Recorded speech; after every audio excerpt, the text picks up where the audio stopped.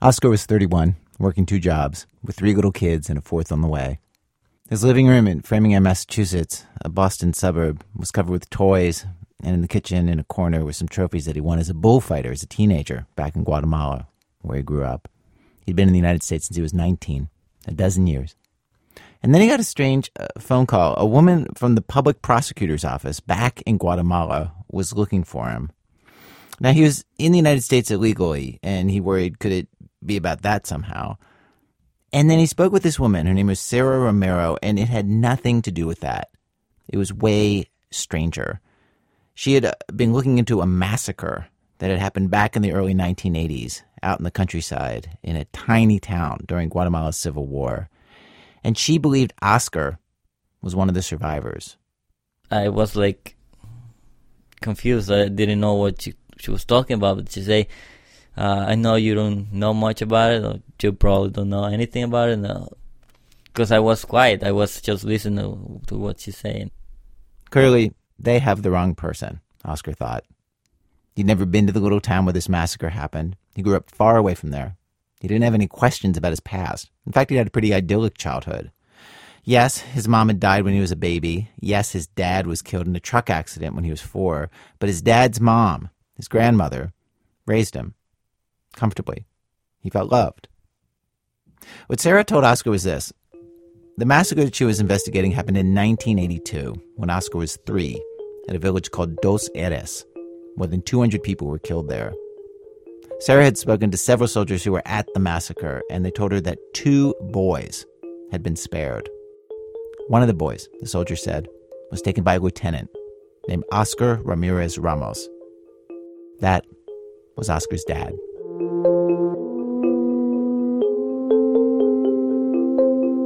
If Sarah's suspicions were right, the man that Oscar thought was his father, the man he had looked up to his entire life, had stolen him from his biological family. His unit killed them and their entire village, Dos Erres. Though, Sarah says, when she first contacted Oscar, I told him about the 2 boys without getting into any specifics about the participation of his dad, so as not to hurt his feelings. But I let him know that he could be one of the surviving boys. Well, today on our radio show, we have investigators trying to solve an unsolved murder of more than 200 people from the 1980s in a case that could potentially nudge the political climate of their entire country and finally hold military officials responsible for massacres that happened there. Just this week, the former president of the country was indicted for genocide in this case. And at the center of the whole thing is a guy, Oscar Ramirez, who discovers that everything he thought about his past, his dad, who he really is all a lie. Oscar's DNA, the DNA of this guy in some Boston suburb, becomes the final piece of evidence in this case. The idea is that if they could just prove with his DNA that he was stolen from Dos Erres, they could link the lieutenant who raised him and his unit to this massacre. For the very first time, they might bring high-level soldiers and officers to justice for one of these massacres, which had never been done in Guatemala. From WBEZ Chicago, it's This American Life, distributed by Public Radio International. I'm Ira Glass. Our program today is a co-production with ProPublica and the Fundación MEPI in Mexico City. It has taken months to report and research. It is truly an amazing, heartbreaking tale that takes us deep inside some experiences that I think we all see headlines about that can often seem very far away and hard to imagine the reality of, that, as you'll hear, are not far away at all. We're devoting our entire program to it. Stay with us.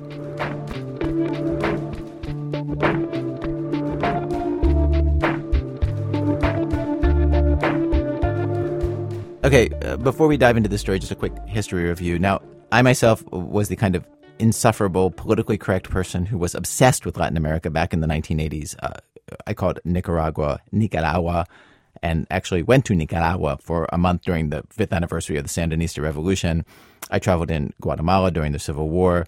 You, however, might be what we call a normal person and didn't do any of that.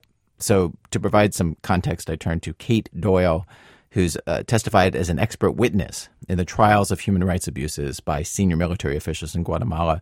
She's a senior analyst at a watchdog group in Washington, D.C. called the National Security Archive. The violence in Guatemala made the country an outlier. because you don't have anything on the scale of what happened in that country in places like Peru or Argentina or Chile. It's funny when you talk about this, I picture, okay, somewhere in the back of your mind, there's a list of like a ranking of the most effed up countries in the region. Right. And is Guatemala number one?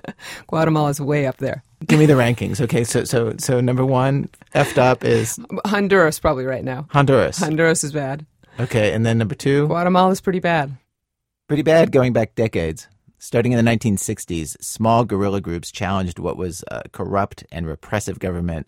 There was also a broader movement calling for political rights, land reform, workers' rights. This all was met with brutal violence. Reformers were assassinated. Civilian populations in the countryside were accused of harboring guerrillas and exterminated in the name of anti-communism. This violence peaked in the 1980s.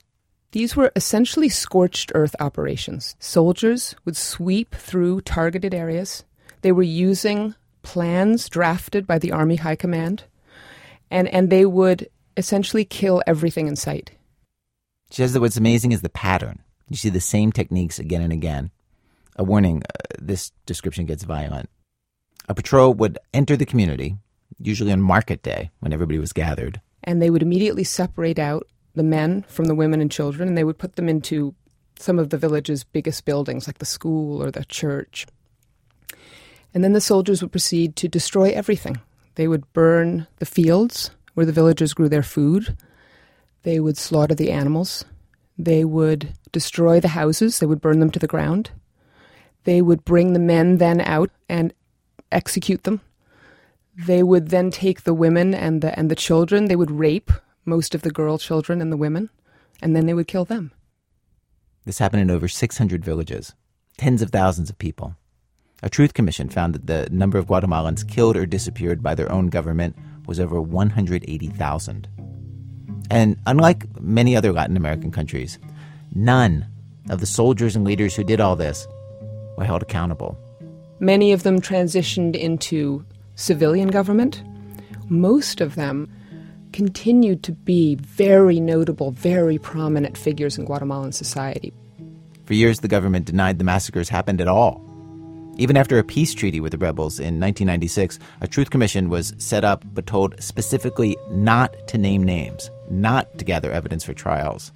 No soldier or military leader was brought to justice for the massacres until Dos Erres and the investigation into what happened there. Several people were involved in reporting the story that you're about to hear. There's Sebastian Rotella and Ana Arana.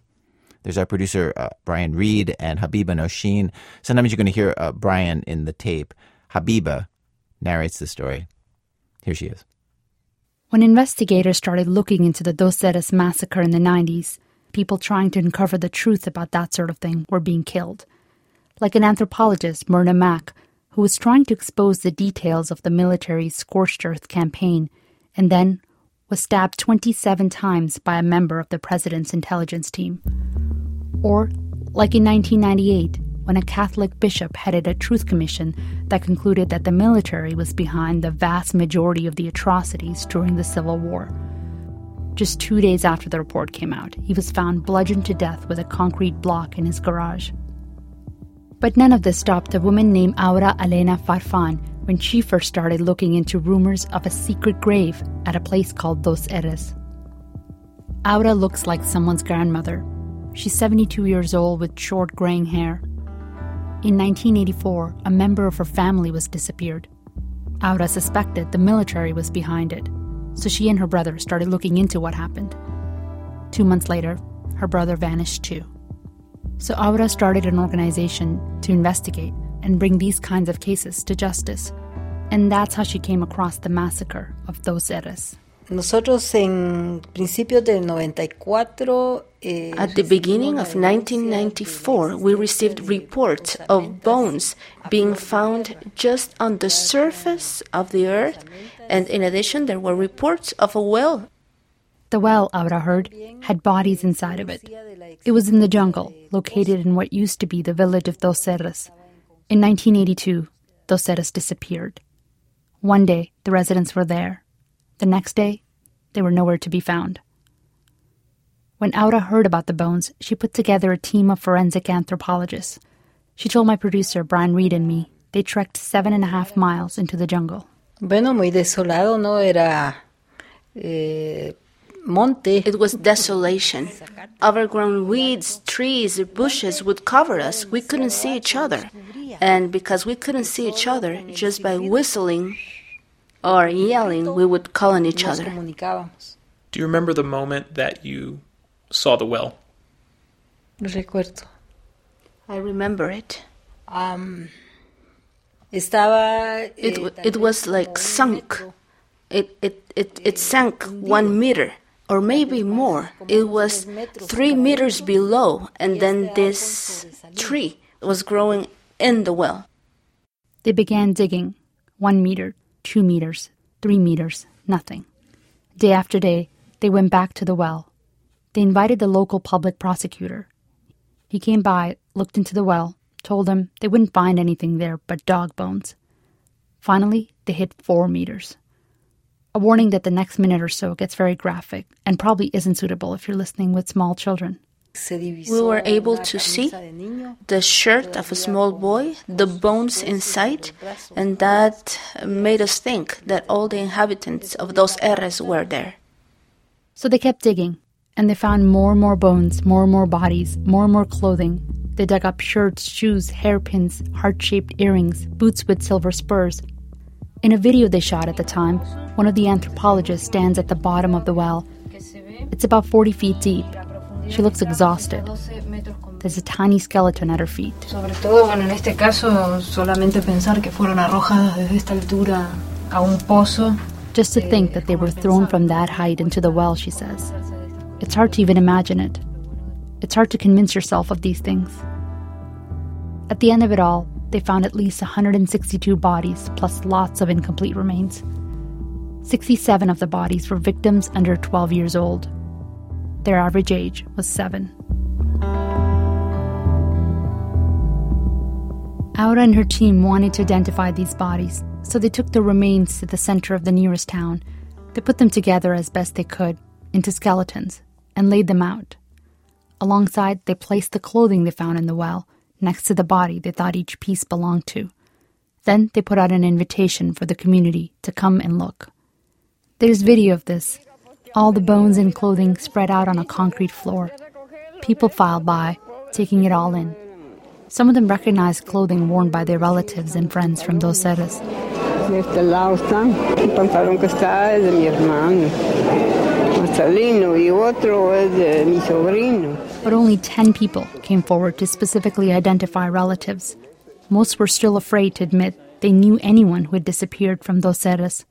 People still remembered how in 1982, right after the village vanished, family members went to the army commander in the nearest town and asked what happened. This commander, Lieutenant Carlos Antonio Carillas, said the guerrillas were responsible. The guerrillas had killed or taken everyone. But he also told family members that if they talked about the incident, even asked about it, they would die. Which just reinforced people's suspicions that the army was probably behind it. So Aura put herself out there even more, to try to get people to talk. She appeared on local media in the province they were in, Petén.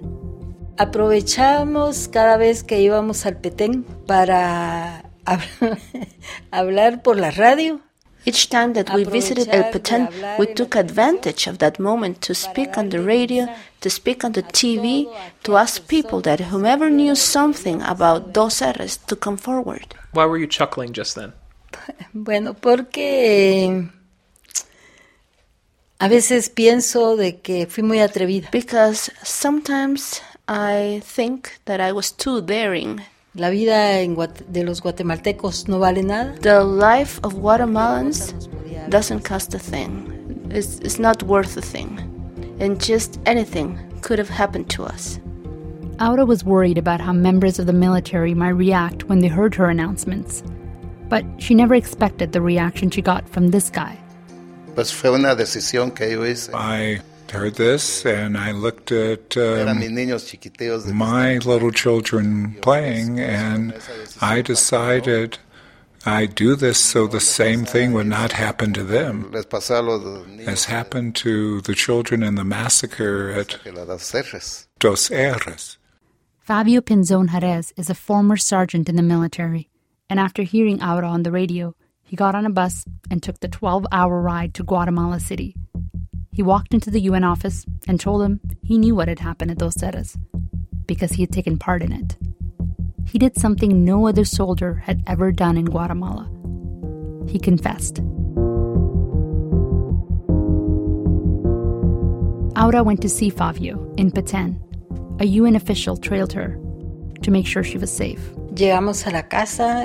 We went to his house. We knocked on the door. His children were playing nearby around the table. He says, "Come in, sit down." And so I told him I'd just come from the UN office and they told me that you wanted to speak to me. He told me, "That's right. I wanted to talk to you because what I have right here in my heart, I cannot stand it anymore. It's hurting me so much." That's how we talked for 4 hours. He told me everything that had happened. The story Fabio told Aura was deeply upsetting. For nearly 15 years, he'd kept it a secret, even from his wife. He told Aura what he and other soldiers had done at Dos Erres. Were you mad at him? Por supuesto que sí. Of course I was. I didn't want to shake his hand. Why? Why did you not want to shake his hand? Porque no. No nació de mí darle la mano. Because I didn't. It wasn't in me to shake his hand. After Fabio confessed, he convinced another soldier to do the same, to confess in exchange for immunity. This soldier's name is Cesar Franco Ibanez. They're both in hiding now. We met them secretly at a hotel. The story they told us is disturbing. So again, if you have children with you, it's probably not appropriate for them. Also, if you're sensitive to violence, you may want to tune back in about 15 minutes. Fabio joined the military when he was 18. His dad worked for the Air Force and got him a job, he says, because he had nothing else to do. He eventually became an army cook. And in 1979, the army assigned him to a place called the School of the Caibiles. The Caibiles are an elite special forces unit. They refer to themselves as killing machines. The school is where they trained in jungle warfare, like how to jump out of planes and moving vehicles. As part of survival training, Fabio says, they ate raw snake and dog. He saw people being tortured. Fabio says he tried to make it as a full-fledged Caibil. But I just really only lasted about 2 weeks. My knees just couldn't take it. So that's when you went back to cooking? Pues me dieron una semana que estuviera durmiendo. Well, actually, I spent a week sleeping, and then I went back to cooking.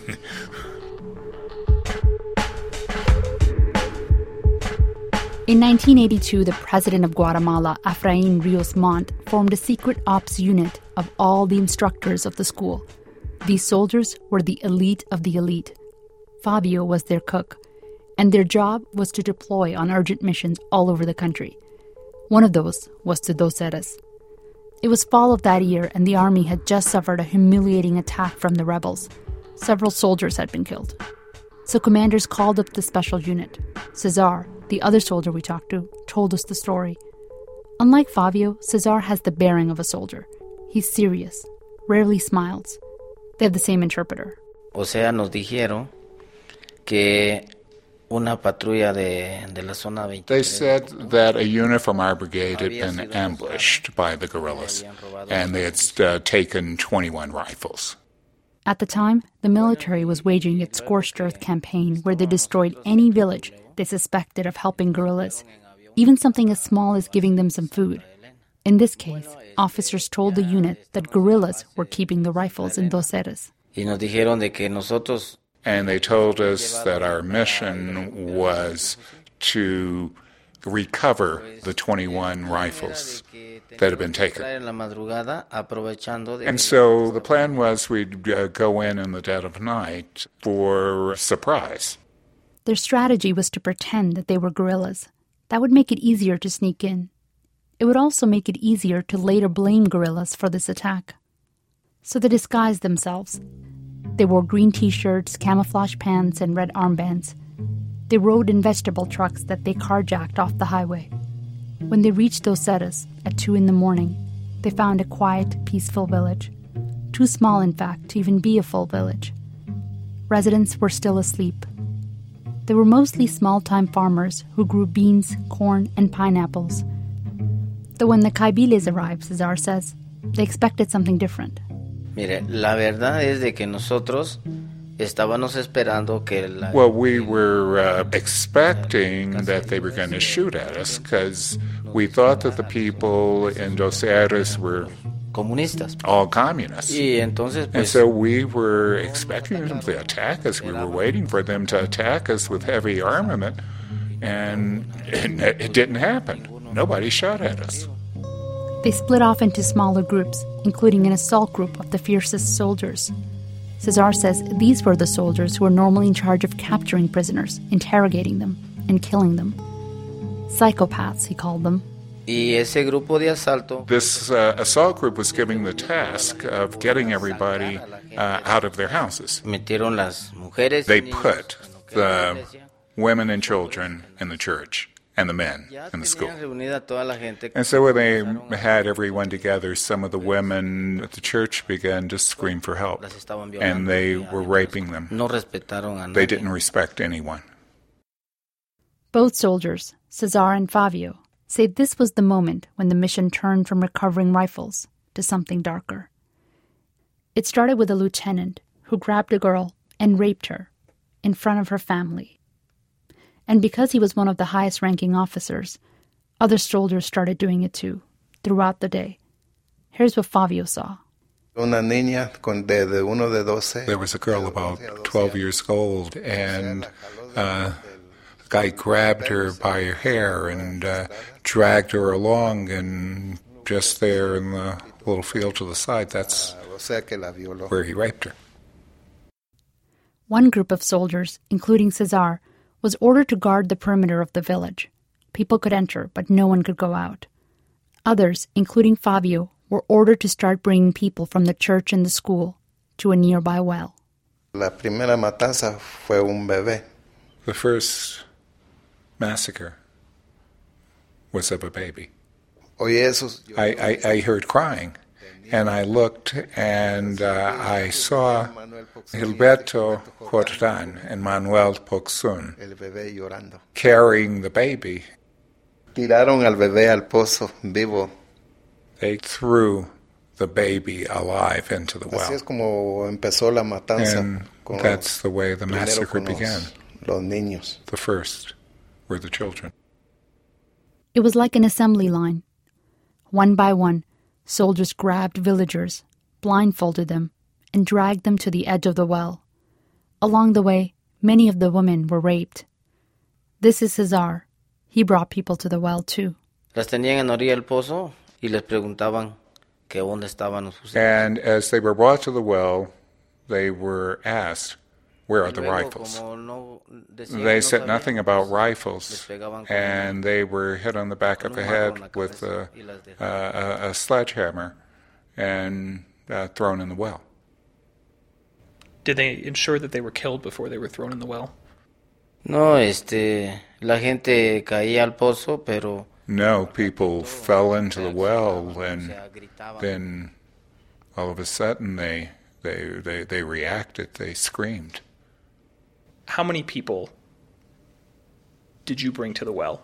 Did you bring to their death?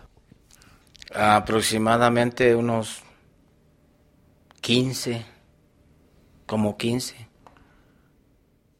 About 15, around 15. Were you ever asked to kill anyone?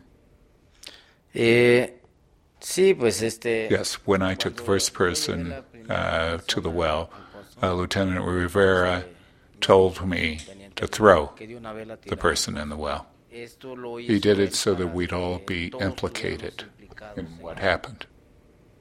What would have happened if you said no? Nos matan. They would have killed us.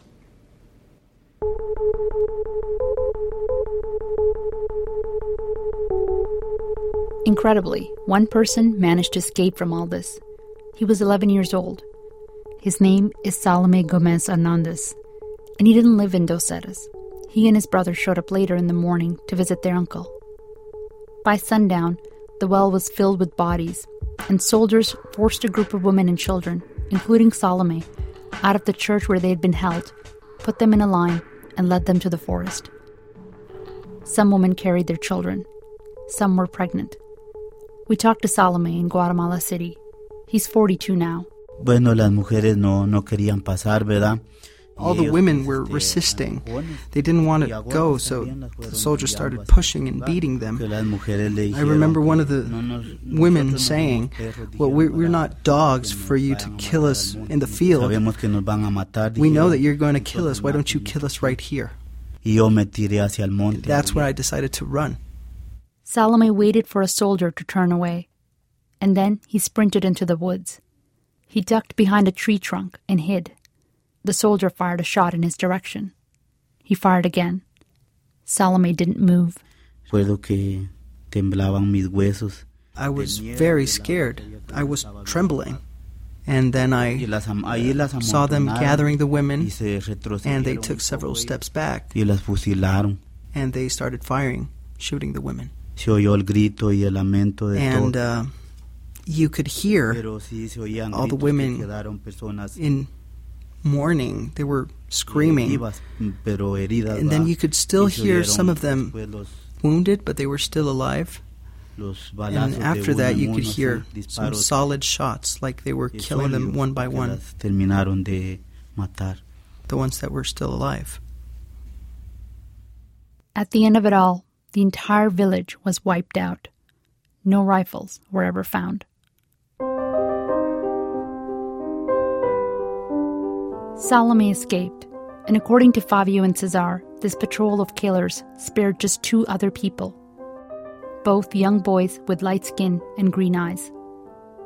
3 months later, the second in command of the squad that wiped out those Erres, Lieutenant Oscar Ramirez Ramos, showed up at his mother's house with a 3-year-old boy and a fake birth certificate. He introduced him to his family as his son.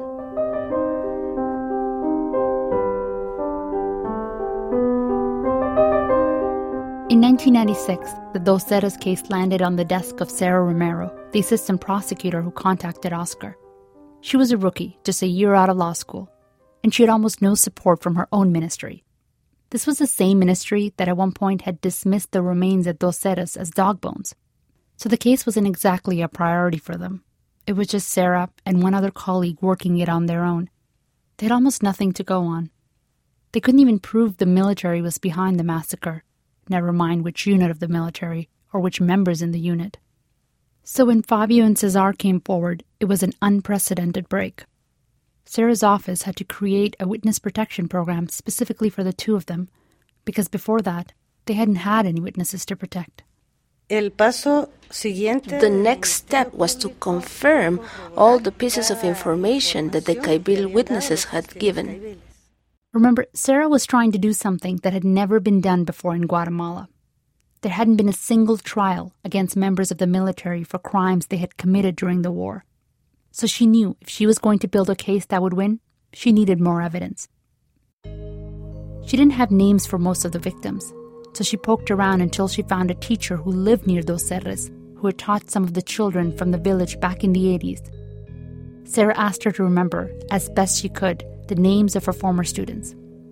Sarah used those names to track down relatives. Because of Fabio and Cesar, Sarah did have the names of the other Caibiles who had been at the massacre.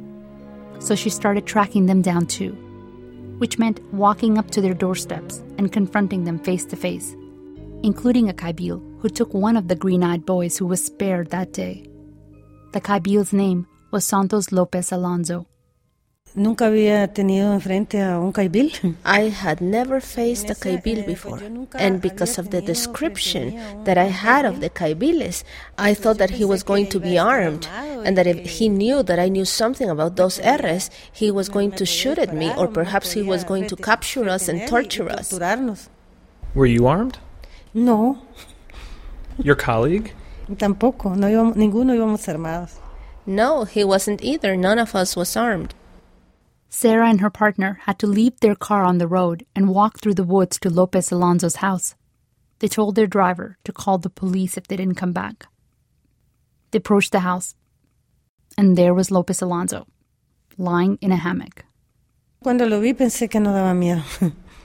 When I saw him, I wasn't fearful at all. Why not? Porque se miraba como un campesino. Because he looked like a campesino, like a peasant.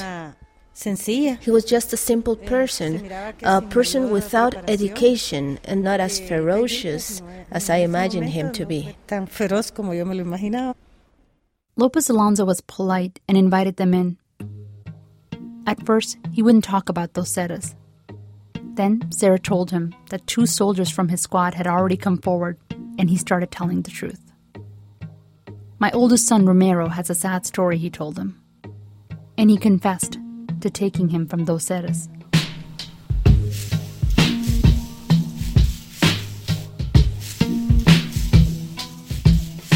When Sarah tracked Romero down, he was serving in the military that had killed his family. The fact that he existed and that he was saved by one of the Caibiles and raised by one of the Caibiles made it nearly impossible for the Caibiles to deny their involvement in the massacre. At the same time, Sarah started to look for the other boy who Fabio and Cesar told her was spared. But it wasn't as easy. The soldier who allegedly took him was dead. That soldier's mother, who supposedly raised the boy, was also dead. The soldier's brother refused to talk. His sister was also reluctant, but told Sarah that in 1983, he did indeed come home with a 3-year-old boy. The boy was chubby with broken teeth. His name was Oscar. After his grandma died, he'd moved to the U.S. illegally. She told Sarah she had no way to reach him. So Sarah stopped looking. For 10 years.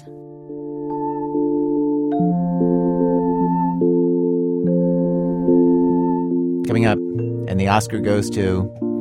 Where did he go to? That's in a minute. Chicago Public Radio and Public Radio International, when our program continues. It's American Life. I'm Ira Glass. If you're just tuning in, we're devoting our entire program today to a massacre of a village in Guatemala called Dos Erres in 1982 and the attempt to bring the killers to justice, which took years. One of the ways that we know about what happened at Dos Erres is from secret cables that have been declassified that were sent back and forth between the United States Embassy in Guatemala and Washington, D.C.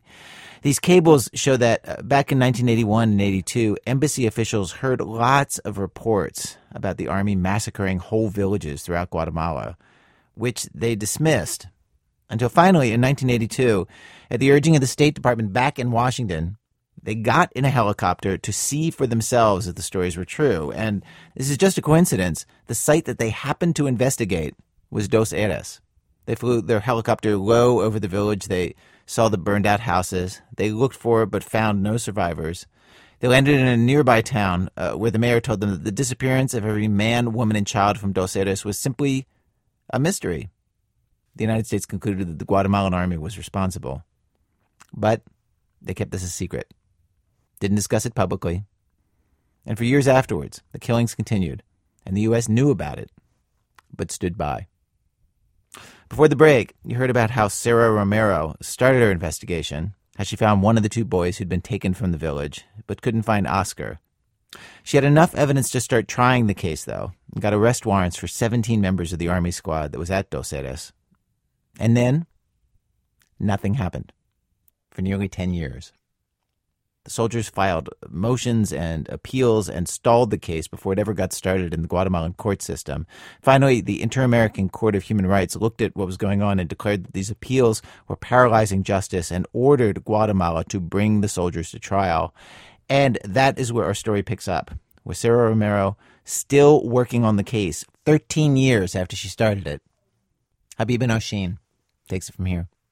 Finally, the case was moving forward, and the judge ordered the investigators to do a bunch of things, including find Oscar, the green-eyed boy who had been abducted from Dos Erres, who they still hadn't located. So Sarah got back to work. She traveled back up to Oscar's hometown, where she'd gone looking for him 10 years before. Back then, Oscar's uncle had stonewalled her. He refused to tell her anything about his nephew. This time, Sarah squeezed a bit more out of him. He gave her 2 pieces of information: that Oscar's girlfriend was from a nearby town, and that her nickname was La Flaca, the skinny one. Sarah went to the town, asked around about La Flaca, located her parents, And that's how she tracked down La Flaca and Oscar in Massachusetts and convinced Oscar to take a DNA test to see if he was actually a survivor from Dos Eras.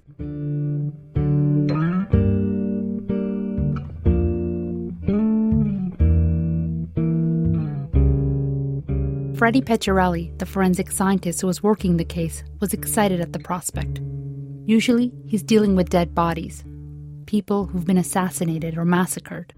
To actually be able to talk to one of the people that we're looking for is a privilege that I've never felt before.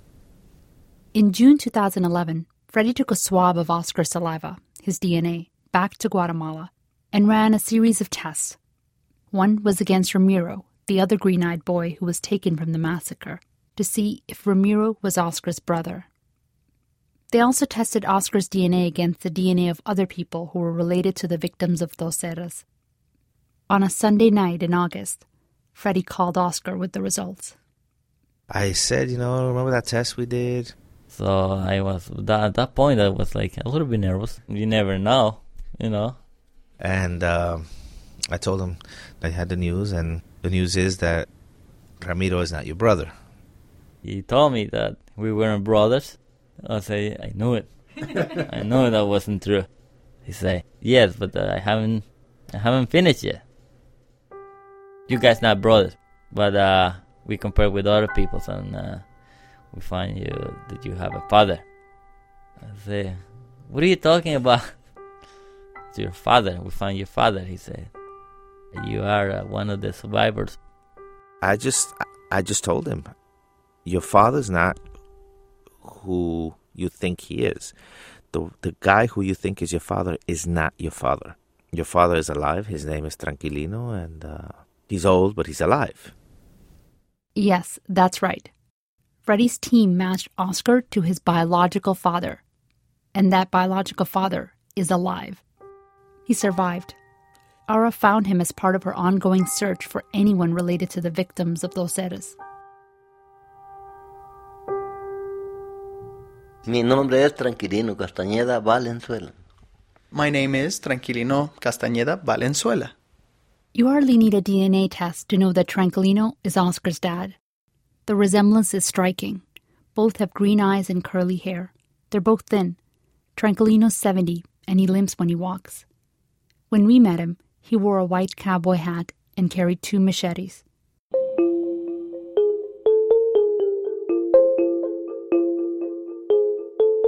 Tranquilino's pregnant wife was killed at Dos Eras, along with all of his children, 9 of them, or so he thought.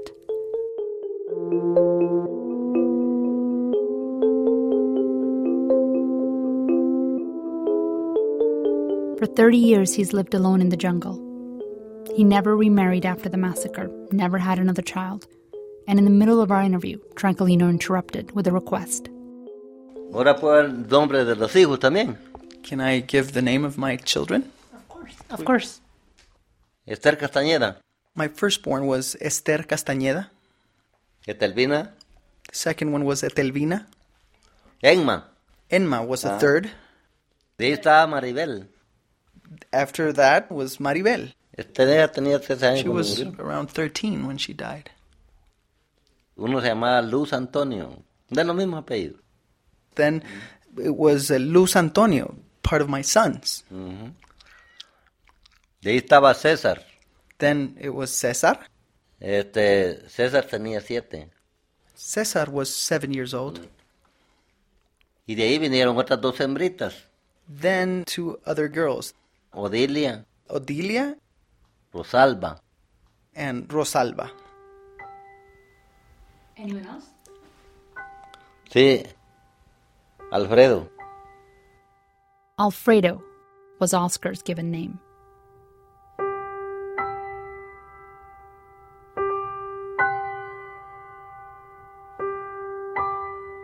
Tranquilino was out of town when Dos Eras happened, visiting relatives. When he learned about the massacre, that everyone, including his wife and kids, had been killed. Yo me subí de una vez el pensamiento. Well, I got all crazy. Yo mi mente estaba tonto de una vez. I really can't put it into words, but I felt like I was stupid, dumb. Estaba poniendo loco de una vez. I really thought I was becoming mad. Tranquilino told us that after that, he just couldn't sleep. He would stay up night after night, patrolling his house. He says he started to lose his mind.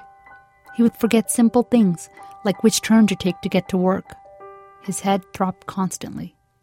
Mire, mi situación es grande. Yo me puse a tomar perdidamente.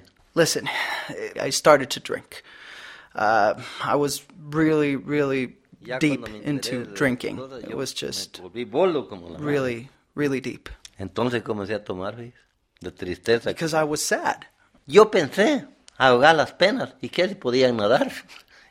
I thought I could drown all my sorrows. But then I figured out that my sorrows could swim.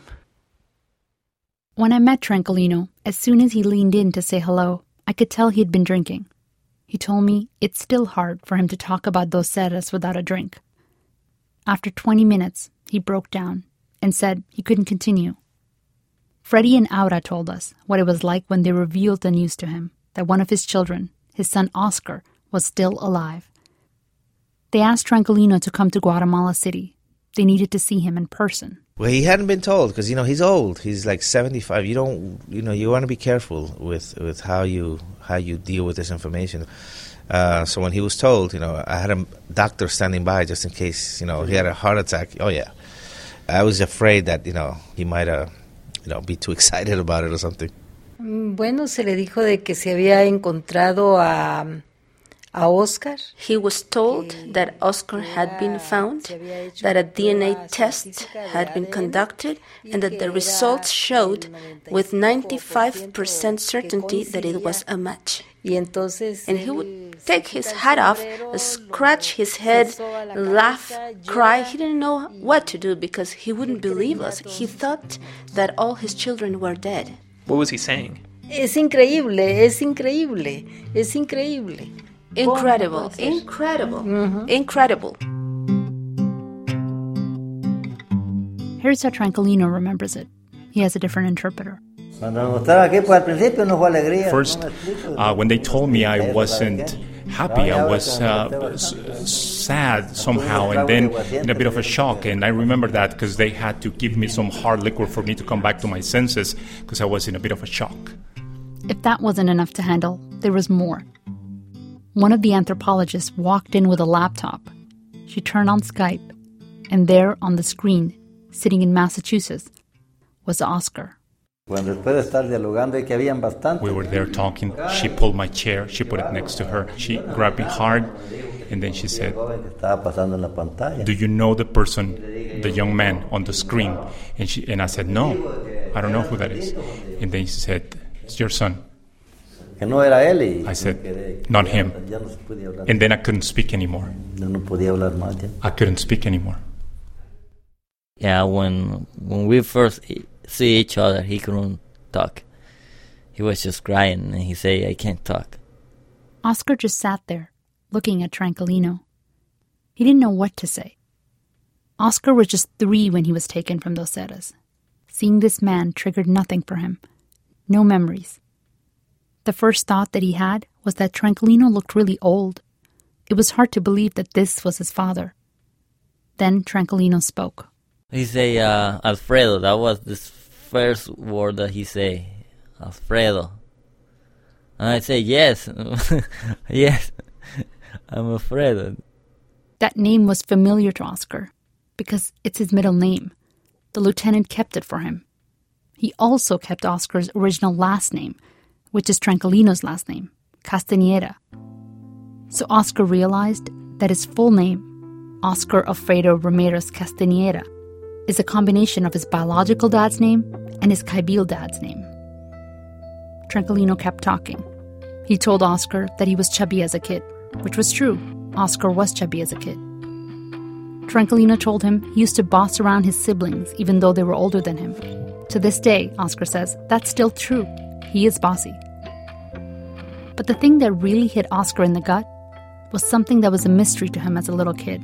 He told me that I didn't have my teeth. And that was true. I didn't have my teeth for a long time. Until he was 8 or 9, he was missing a bunch of teeth.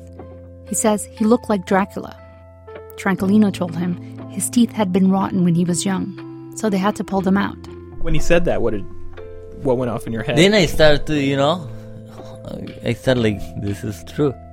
This is really happening.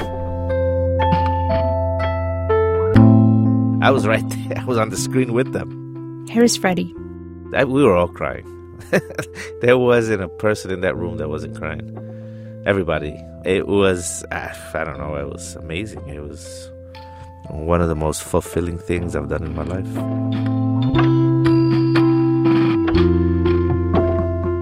But the happy ending for Freddie and Aura and Sarah didn't feel that way for Oscar. Oscar says it's hard to describe how he felt. I don't even know what to thank. What could I say? I was happy. I was more happy than sad, or I didn't know what to think about, My mind was just blank. The difficult thing for Oscar is that he really loves the family that raised him. He wasn't treated the way other children who were stolen from massacres were often treated. Ramiro, for instance, the other boy who was taken from Dos Erres, he was treated horribly growing up, beaten, and used almost like a servant. But for Oscar, there's no one to easily hate. His whole life, he's looked up to Ramirez Ramos, the man he thought was his father. It's very, very, very tough because he's still a hero for me. Oscar never really knew Ramirez Ramos since he died when Oscar was so young. But growing up, he heard amazing things about him. His family praised the guy all the time. How he was the first in his class at military school, how he rose through the ranks and was able to pay for his siblings' education. In the end, Oscar's actually grateful to the lieutenant. He may have stolen Oscar, but he also saved him. Some 200 people were killed at Dos Erres. Infants, the elderly, all of Oscar's siblings, his pregnant mother. Imagine being taken out of that pile, Oscar says. Why me?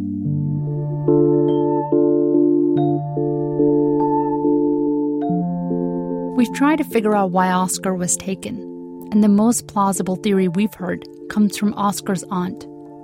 She told Sarah that Ramirez Ramos wasn't married, and he didn't have any children, and that his mother wanted a grandkid.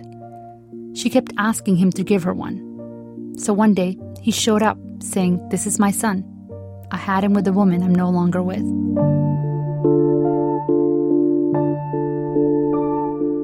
You had said to me last time we met that you wanted to know more about your dad.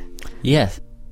While my producer Brian Reed and I were reporting this story, Oscar asked us if we could find out more about Ramirez Ramos, this man who chose him. So we did.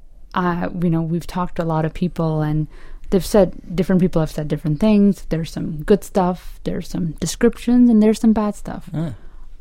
What do you want to know from what we've learned? All. You want to know everything? I want to know everything. You should tell the bad stuff. Some of it is going to be upsetting. I want to know everything. He's probably not going to change the way that I think about him, but I want to know. We told Oscar sitting at his kitchen table. It was very difficult. Some of what Cesar and Fabio said about Ramirez Ramos was positive. Soldiers looked up to him. They say they never saw him rape anyone. In fact, Cesar said Ramirez Ramos was angry about the rapes at Dos Erres. He heard him tell another lieutenant, "This is an attack unit, not a rape unit." We asked them if they ever saw Ramirez Ramos kill anyone. Cesar said no. The lieutenant spent much of the massacre overseeing the operation from a tree trunk with the other commanders. But Fabio said yes, he definitely saw Ramirez Ramos kill people at the well. He said the lieutenant was actually showing soldiers how to use the sledgehammer to murder people. "It's easy to give a blow to the head," Fabio heard Ramirez Ramos say as he was demonstrating. Fabio says this happened while Cesar was away guarding the perimeter, so Cesar didn't see it. We talked to a third person who knew Ramirez Ramos, a soldier who went to school with him and was stationed at a base with him before he became a Caibil. The soldier said Ramirez Ramos had a reputation for being bloodthirsty, that he would dress as a civilian and go out on covert operations to capture people and torture them for intelligence. He called him a crazy sadist, someone who took pleasure in hurting people. And that's basically what we've learned from the 3 people we talked to.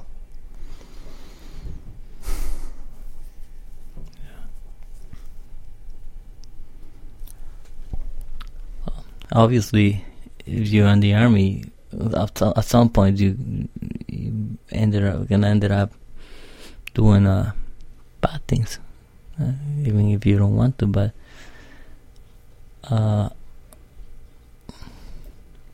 killing is that's bad. But he wasn't bad with his family. It wasn't bad to me. It was my father for me. It was my father,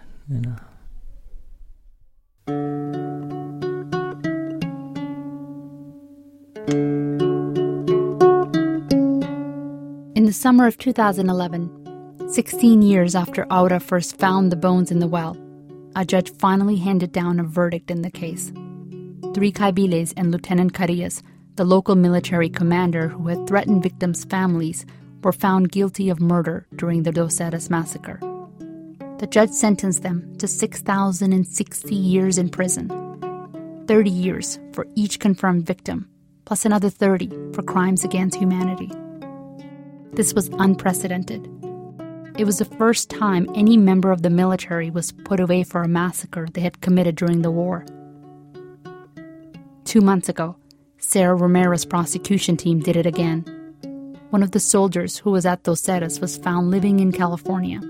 He was sent back to Guatemala and also sentenced to 6,060 years. And even more incredible, just this week, the man who was the president of Guatemala during the massacre, Efraín Ríos Montt, was indicted for genocide at Dos Erres.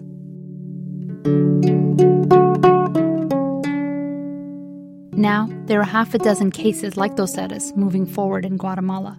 The climate in the country is changing, and some people worry about this new direction. First among them, this man. Bueno, mi nombre es Otto Pérez Molina y soy el presidente de la República de Guatemala. The president of Guatemala, Otto Pérez Molina. He took office 5 months ago. During the war, he did counterinsurgency. At one point, he was director of military intelligence. He also headed the school of the Caibiles for a while. When Pérez Molina was elected, there was concern that he might put an end to the Dos Erres case and investigations like it. He hasn't. He's letting them move forward. There's a lot of international pressure for him to do that. It's a precondition for the U.S. to resume military aid.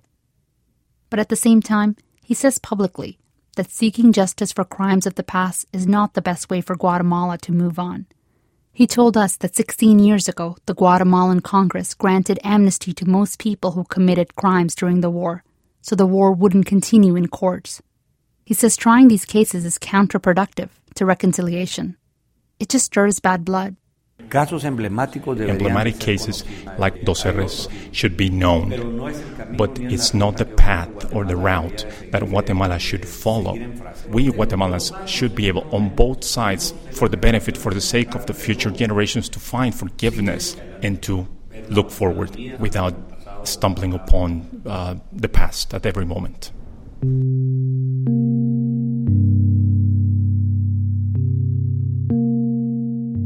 People involved in these cases are amazed at the changes now happening in Guatemala.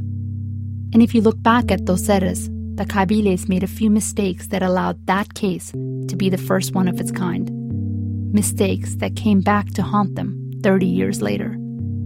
They let an 11-year-old escape, Salome, who testified against them.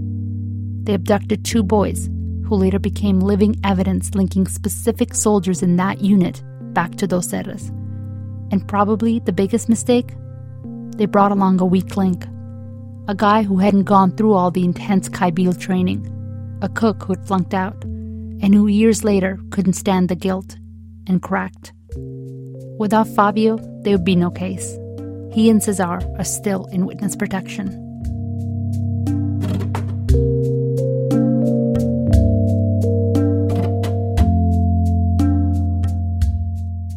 As for Oscar, this coming Monday, he's doing something he almost never does. He's taking the day off from work. He's got plans. Next Monday, yes. Next Monday is going to be a big day for me. My father is coming over to USA. Tranquilino is getting on a plane with Freddie and Aura to come see Oscar for the first time since they were separated at Dos Erres. Are you nervous? Yes. It's fair for Oscar to be nervous. His dad's visa allows him to stay with him for 6 months. There is a lot to talk about. Oscar has questions for Tranquilino. He wants to know what his mom looked like. He wants to hear about all his 8 brothers and sisters. He talks to Tranquilino almost every day on the phone, but he still hasn't asked him any of that stuff. He doesn't even know basic things about his old life, like if he was the youngest of all the kids. And there will probably be challenges. Tranquilino's old. He's never left Guatemala. He still drinks. Oscar works 80 hours a week, and his wife has 4 kids to take care of. They live in a 2-bedroom house. But amazingly, Oscar's not focusing on that. I'm so happy to have him over. Everybody's so happy, so all what we need is a little bit more space. Where is he going to sleep? On my bed, I guess. You're going to be on the couch. Of course, yes. Yes. Where are you going to sleep? The couch, maybe. On the carpet.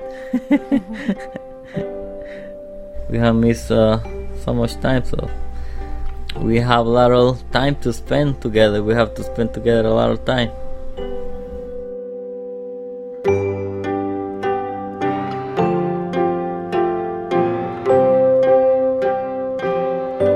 Habiba Noshin and Brian Reed and their co-reporters for this story, Ana Arana and Sebastian Rotella, have a slideshow and an even more detailed ebook version of this story at propublica.org.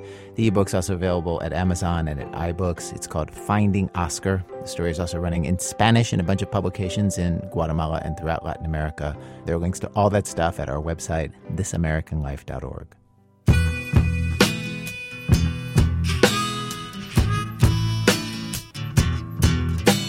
Si vas hacia el centro de este verde lugar, encontrarás mi pueblo donde nací. Pregunta por mi padre y te sabrán. Our program and our story about Guatemala were produced today by Brian Reed with Alex Bloomberg, Ben Calhoun, Sarah Koenig, Jonathan Menheep, Argus Apollo, Robin Semyon, Alyssa Shipp, and Nancy Updike. Our senior producers, Julie Snyder, Annie Corial, helped with research and translations. Seth Lind is our production manager. Emily Condon's our office manager. Production help from Matt Kilty. Music help from Damian Graves and Rob Geddes. Special thanks today to our partners in reporting this story, ProPublica and Fundación MEPI, which is an independent investigative journalism project based in Mexico City. Thanks to R. Scott Greathead, to Tom Detzel, to Stephen Engelberg, to the National Security Archive, and to Brian Habiba's interpreters, their driver in Guatemala, and all the people who spoke to them, even though it was dangerous for them to do that. This American Life is distributed by Public Radio International. WBEZ management oversight for our program by our boss, Mr. Troy Malatia, who, he stopped begging during the pledge drive so soon after he started. Pero también lo más. But I just really only lasted about 2 weeks. My knees just couldn't take it. I'm Ira Glass, back next week with more stories of This American Life. Pregunta por mi padre y te sabrán decir que es un campesino. PRI, Public Radio International.